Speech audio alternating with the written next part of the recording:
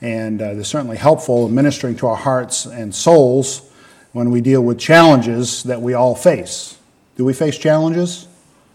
I'm just seeing if I'm preaching to the choir or if I'm preaching to myself or preaching to somebody that might know what I'm talking about.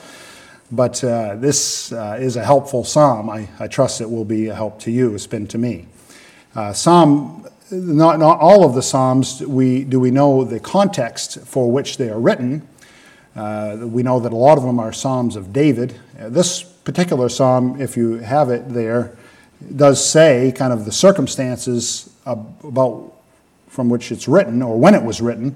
What's it say there? It says Psalm 3 here, Psalm of David, what? When he fled from Absalom his son. Is that your Bible says there? The note and the title of the psalm.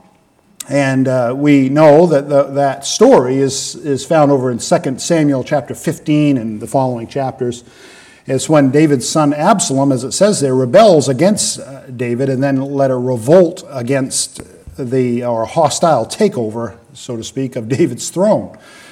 And the throne and the kingdom was all divided up. He had kind of Absalom had brought people to himself as they came to seek counsel from David. He would intercept them and give them his counsel, and it ended up being a mess, right? And it was a dark day in the family. It was a dark day in the nation, and because it's a dark day when the king is forced from his home and fleeing for his life.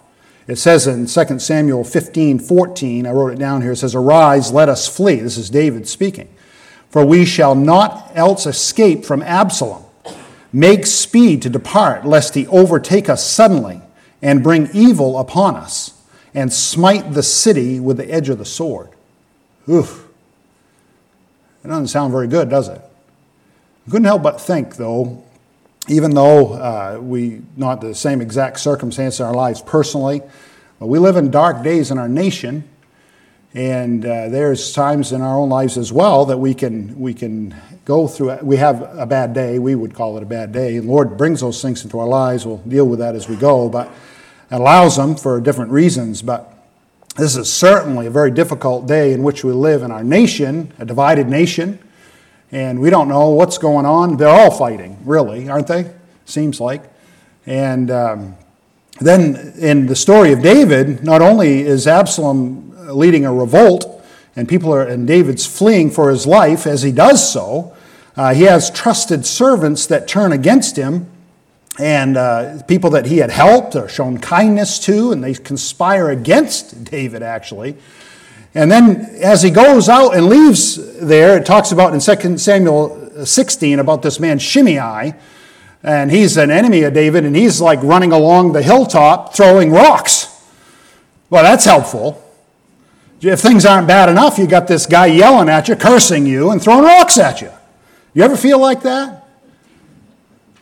Things go from bad to worse, and just when you think it can't get any worse, people start throwing rocks. Maybe not literally, but it seems that way.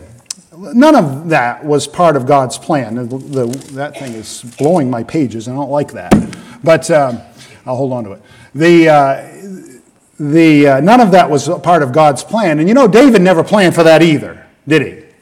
I mean, he wouldn't have said, I can't wait for the day Absalom rebels against me and overtakes my throne. He wouldn't have said that. And we know that it's not at all what God had intended for him. There's decisions that David perhaps had made, and definitely was decisions that Absalom had made along the way that led to that. But it is all that context or that background that David would write Psalm 3. And I was thinking, there's a lot of thoughts that come to my mind. I tried to keep my outline fairly short. This is my last time to preach at Kevin before they leave to Florida, and I want to take full opportunity of it, but if I go too long, he'll just leave. And so I want him to make sure he gets it all. And they leave on Sunday for Florida. So anyway, and then I knew if I went too long that Scott would even say something. Scott doesn't say much.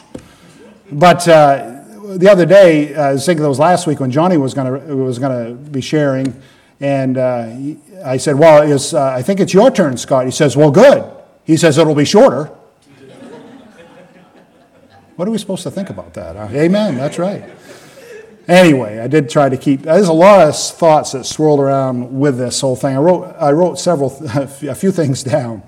But one of the things that I thought of, and I didn't write down, but I'm still going to say it, was that if I had been running for my life, my throne was being taken from me, I couldn't go home, and Shimei is cursing me and throwing rocks, I wouldn't have thought to write a psalm.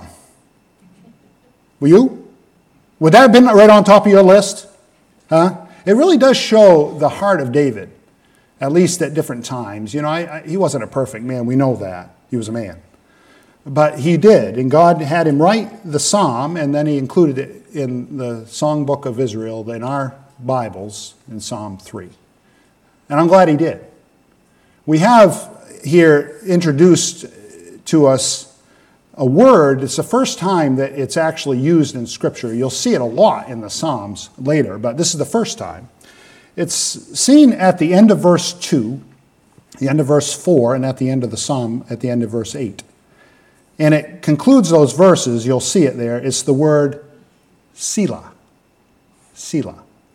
It's an interesting little word that is, I put it this way, to pause or to ponder, to stop, to think, to meditate on what is being said. Most people believe that these are songs that were sung, and it would be times at the end of a verse where you actually stop, pause. It'd be perhaps a rest in the music or a musical interlude that you were to stop and to think on what you had just sung or what had been said. And 3 times in Psalm 3, that's kind of easy to remember, right? You see this first mention or the first use of the word Selah. It's 74 times in the Scriptures, primarily. I think there's only one instance where it's used outside of the Psalms.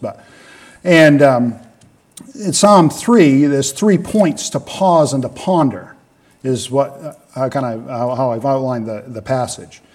And when it's 3 points to pause and to ponder when life isn't going as planned. Now, I could have put more P words in there. I'm sure of it. But I didn't. But it is that. It's times where you're supposed to stop and think about what is being said. During a time when David, we could say, was going through a really difficult day. It wasn't going as planned. You ever have days that doesn't go as planned?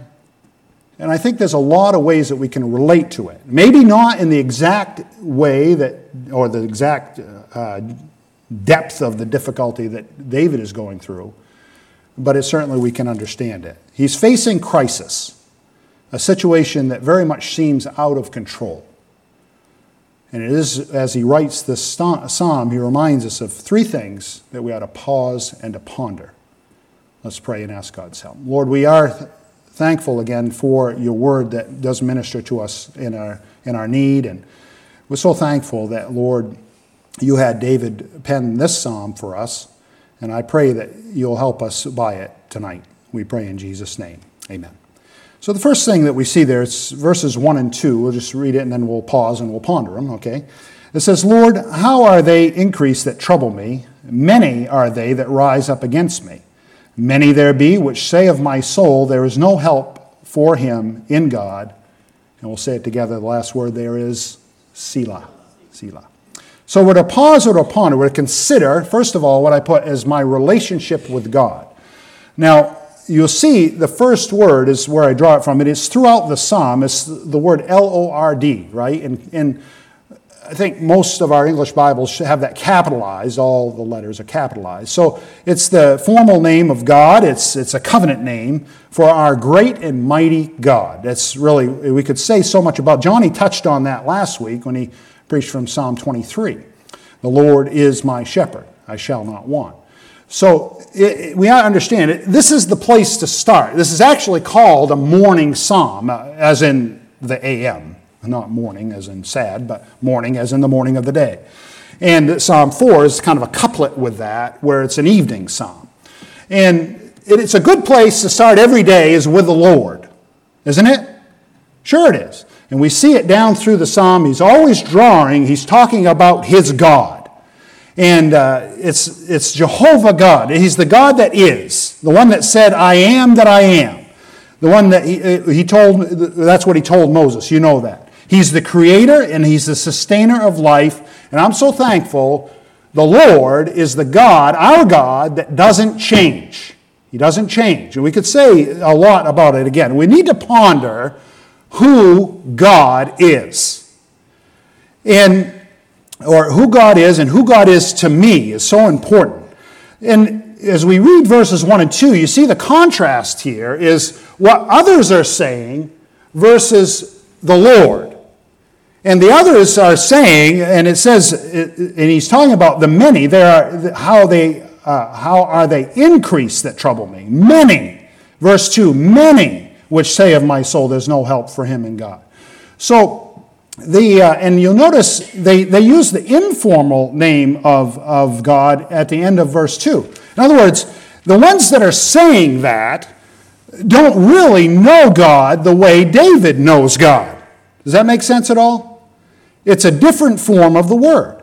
It's more just God in a general sense. And that'd be true of a lot of people in our world would say and understand that there perhaps, maybe, is a God or they have a God.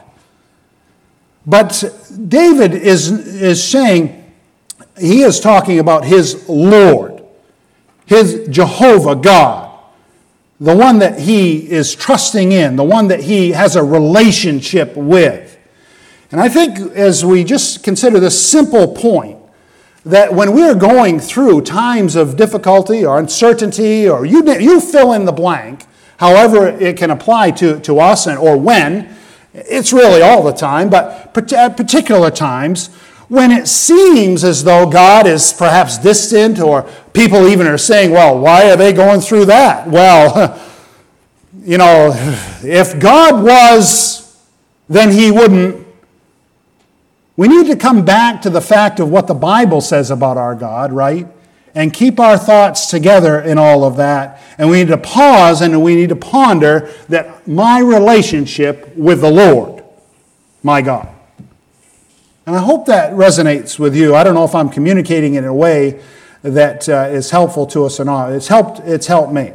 We need to be careful. It's not what the situation looks like.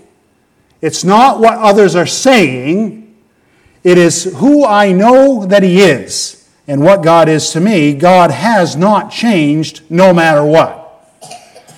I think of another example pops into my head, but it's when the Israelites were fleeing Egypt, right? And they had the Egyptians moving in on them, behind them, and they had the Red Sea before them, and they were a little nervous. Wouldn't you be? Well, sure. And they needed to be still and know that I am God. It didn't look good, but they needed to stop and remember who God was. And I believe we need to consider my relationship with God. Pause and ponder that when things seem uncertain, when people are saying otherwise.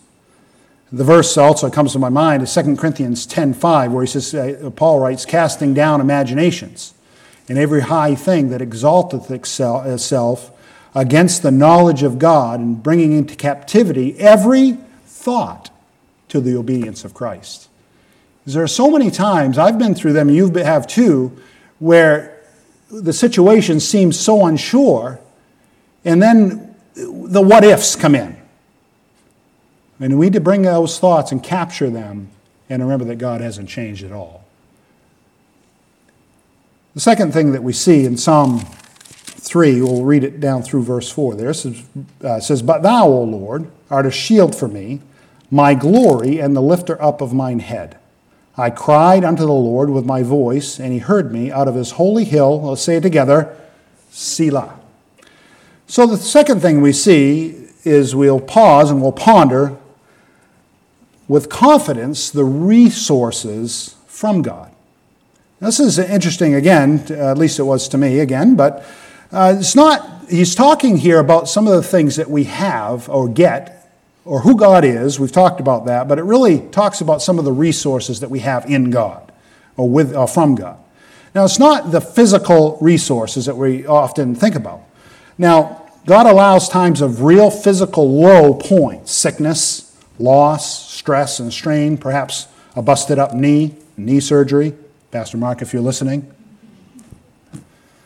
It can be anything, really. He allows those things into our life. And I think a lot of times, and not every time, but I think there's one of the reasons he does that is to bring us and drive us back to our dependence on him. And I think that I think I put it this way, trying to think of how I usually put it, but it's me that puts it this way, so I should remember. It's either for our correction or for our perfection. It's to help us, to develop us, and to bring us into a place where we're perfected in him, or to correct us if we've strayed and gone away a little bit. And one preacher said this, listen, God knows my need, he has what I need, and he will meet my need. I like that. And we need to ponder with confidence the resources I have in God. And the flow of the psalm, the verses 1 and 2 sound really bad. But in verse 3, there's really quite a kind of contrast because, but thou, O Lord, that's a change with confidence, right? Yes, it looks bad, but. And we need to stop and think on all that I have in the Lord. And see what he says here. First of all, he says, O Lord, but thou, O Lord, art a shield for me. Now, I have the word protection. He's protecting me. Now, David knew something about being protected by God, didn't he? And you think about the story of David, and it goes back, you go back even as far as David and Goliath in 1 Samuel 17. And in the battle with Goliath, Goliath had a shield.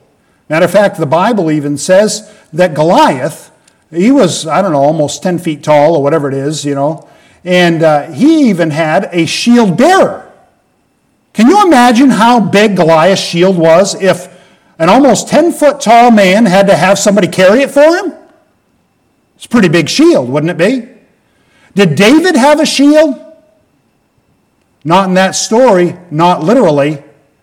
But he says right here in this psalm, he has a shield. And a lot of good the big shield Goliath had did him. But the shield that David had did him a lot of good, didn't it? It's an amazing thought. He says, I've written down 1 Samuel 17:45, thou comest to me with a sword and a spear and with a shield, but I come to thee in the name of the Lord of hosts. He was his shield. And that's what he says right here. We have the power of God protecting us. We're really, I've heard it said, and it's kind of cliche almost, but it's not. But that we're really indestructible in the will of God. And I like that thought. And we need to live in humble dependence on the fact that God is our shield. David says that. The second thing here he writes, though, not only this resource of a shield, a protection, but he says he's my glory. My glory. I like that. And his glory. Now, it is God that deserves the glory, and that we must exalt him, honor him. That's what the glory means. He deserves the glory from my life. We're bought with a price, therefore glorify God, right, in our body, and all of that is his. I can't remember the verse exactly, but we know that God will give grace and glory. No good thing will he withhold from them that walk uprightly. And God deserves the glory. And I like Jeremiah 9:24. I wrote it down here. It says, let him that glorieth glory in this, that he understandeth and knoweth me, that I am the Lord, which exercise loving kindness, judgment, and righteousness in the earth, for in these things I delight, saith the Lord. I like talking, visiting, and you get a bunch of guys together. You start talking about all of your crazy things that you did, I remember one time, and then that leads to another story. You know what I mean? And I remember one time this happened or that happened, and I could give examples, but I'll bore you with that. And you're bored enough already. And but then the next guy, you know how it is. One tells the story, and then the story over here gets better. You know what I mean? Well, I did this. Well, yeah, but there was this one time. Okay, I'm giving into it. But there was this one time, when we were Pastor Mark and I were just talking about that. He was the one that brought it up. And we went down when we were in high school, and we played some basketball together for a year. And we went down to way down east, and he'll remember this story. I know he's listening. I can tell he is, but at least I hope he is. And we went down there, and we were invited to a Christmas tournament. And this was been our glory days.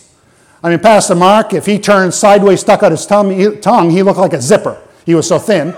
And I was so thin, and I had that big fuzzy head. I've mentioned it before. I was so skinny. I had a big curly afro because my hair is naturally curly. It's all gone now. And I look like a human Q-tip. I've said that before. We were something. We were something. We got invited down to this basketball tournament down east, and we played in it. And lo and behold, we won. We won the thing. And I remember we won the first night, and then we had to go back this obviously for the championship and all that. And Pastor Mark did really well in the first game, but the second game he fouled out. And we were listening to the game on the radio on the way back. I don't remember if I don't know what the details were, but we were listening to it somehow, probably on a cassette tape or something.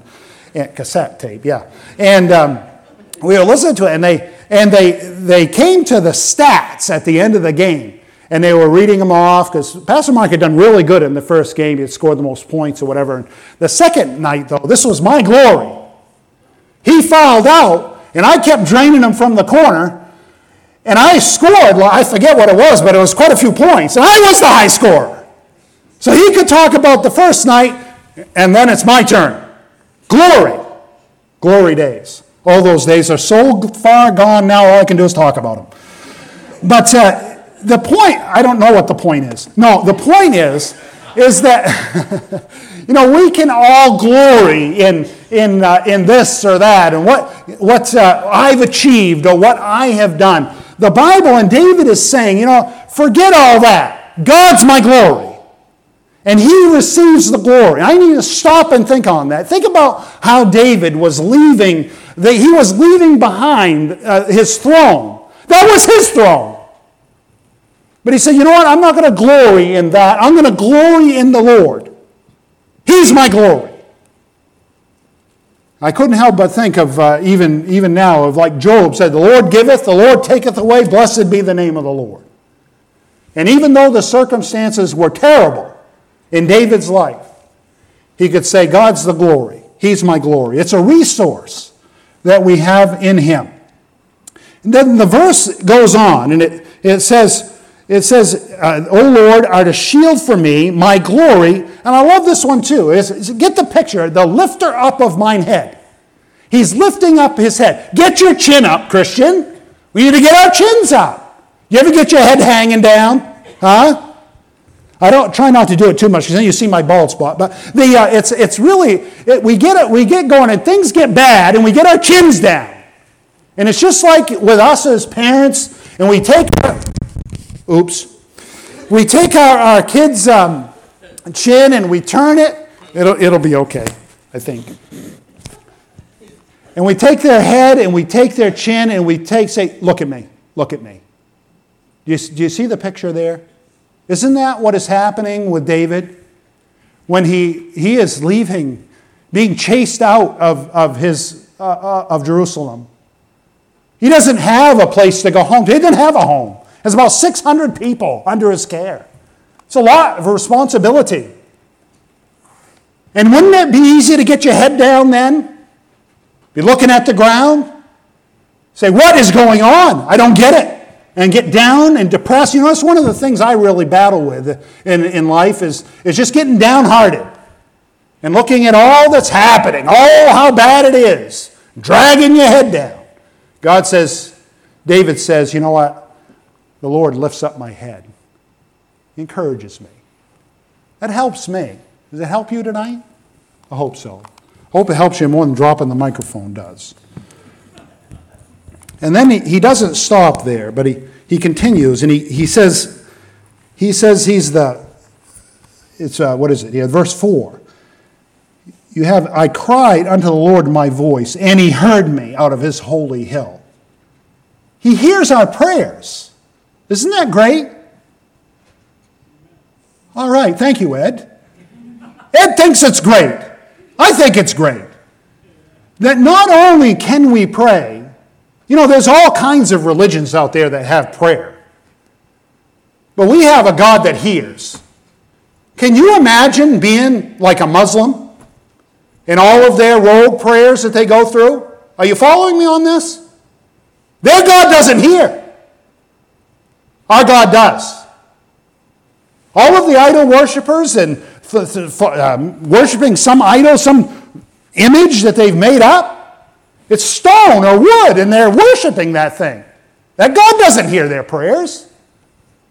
And we can be thankful for the resource of prayer. Not only does he hear, he answers us. I love it. David says, pause for a minute. You ponder that. The great resources that we have from the Lord. The third thing we see, and it really takes up the rest of the psalm, but let's read it. I'll read it, and we'll say Selah together again. It says, I laid me down and slept. Verse 5, I laid me down and slept. I awaked, for the Lord sustained me. I will not be afraid of 10,000 of people that have set themselves against me round about. Arise, O Lord, save me, O my God. For thou hast smitten all mine enemies upon the cheekbone. Thou hast broken the teeth of the ungodly. Salvation belongeth unto the Lord. Thy blessing is upon thy people. There it is. Let's say it together. Selah. You pause and you ponder the comfort of resting in God. We rest in God. I'm not going to break it down any further because I knew it was going to take too long to get this far, but it's the thought in verse 5 is tremendous to me. Just the peace that David had in very unpeaceful time. The fact that he says, I laid me down and slept. Now, being able to sleep in those circumstances, on the run, the kingdom being stolen, he had no bed, no house to sleep in, almost like you guys going on the camping trip. How about that? He had all of those people, mentioned 600 people plus to care for. That's a lot to ponder, isn't it? A lot to think on. You ever stay up at night worrying? It's only me. Thought so. And you start whirling around in your head about this or that, and how am I going to do this, and what's going to happen here. And sleep's a wonderful thing. Don't you think so, Kevin? Yeah. I've gotten to the point now, if I sit down too long, I'll fall asleep. I can fall asleep anywhere. Is that true, Galiana? You're laughing over here, but she knows it's true. People that really know me, if I sit down and I start busy all the time, get to that age now, it doesn't matter where I am, I'm going to go to sleep. But there are times where I can't sleep. And it's usually about 3 o'clock in the morning. And that's when the devil's at work. Is that when you're at work too, Aiden? No, okay, I'm just kidding. But those I'm just saying, the early morning hours,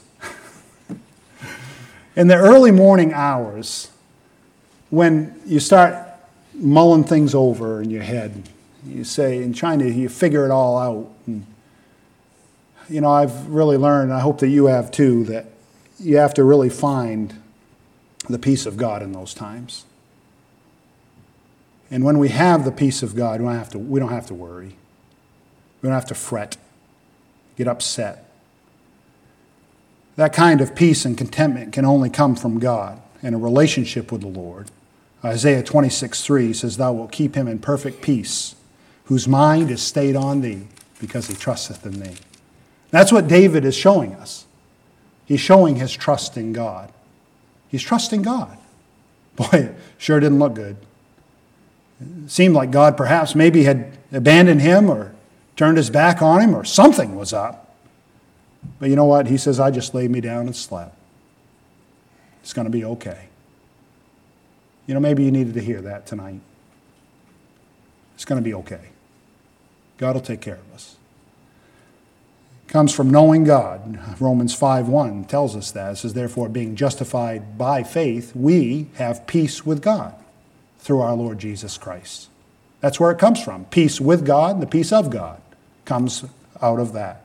Philippians 4:7, the peace of God, which passeth all understanding, shall keep your hearts and minds through Christ Jesus. It's a wonderful thing, the peace of God. What a blessing to rest in God. Content, convinced, not only that he has saved me, but David is saying that he will save me. And ultimately, I'm in his constant care. It's one thing that I pray, Judah and I pray together when he goes to bed at night, and I usually kneel down beside his bed. It takes me a while to get back up, but I do kneel down. And one of the things that I often are so thankful for in our prayers together is that we're resting in God's care. God cares about us. And it's constant. It never stops. To rest in the Lord no matter what others are saying or doing. I put it here, true physical rest comes from a restful soul and a restful spirit. And I think that's what the end of the psalm is dealing with. 3 things to pause and ponder. My time is up. Consider our relationship with God. Pause and ponder with confidence the resources from God. Pause and ponder the comfort of rest in God. David did, and we can too. Let's pray. Lord, I thank you so much again for this psalm, and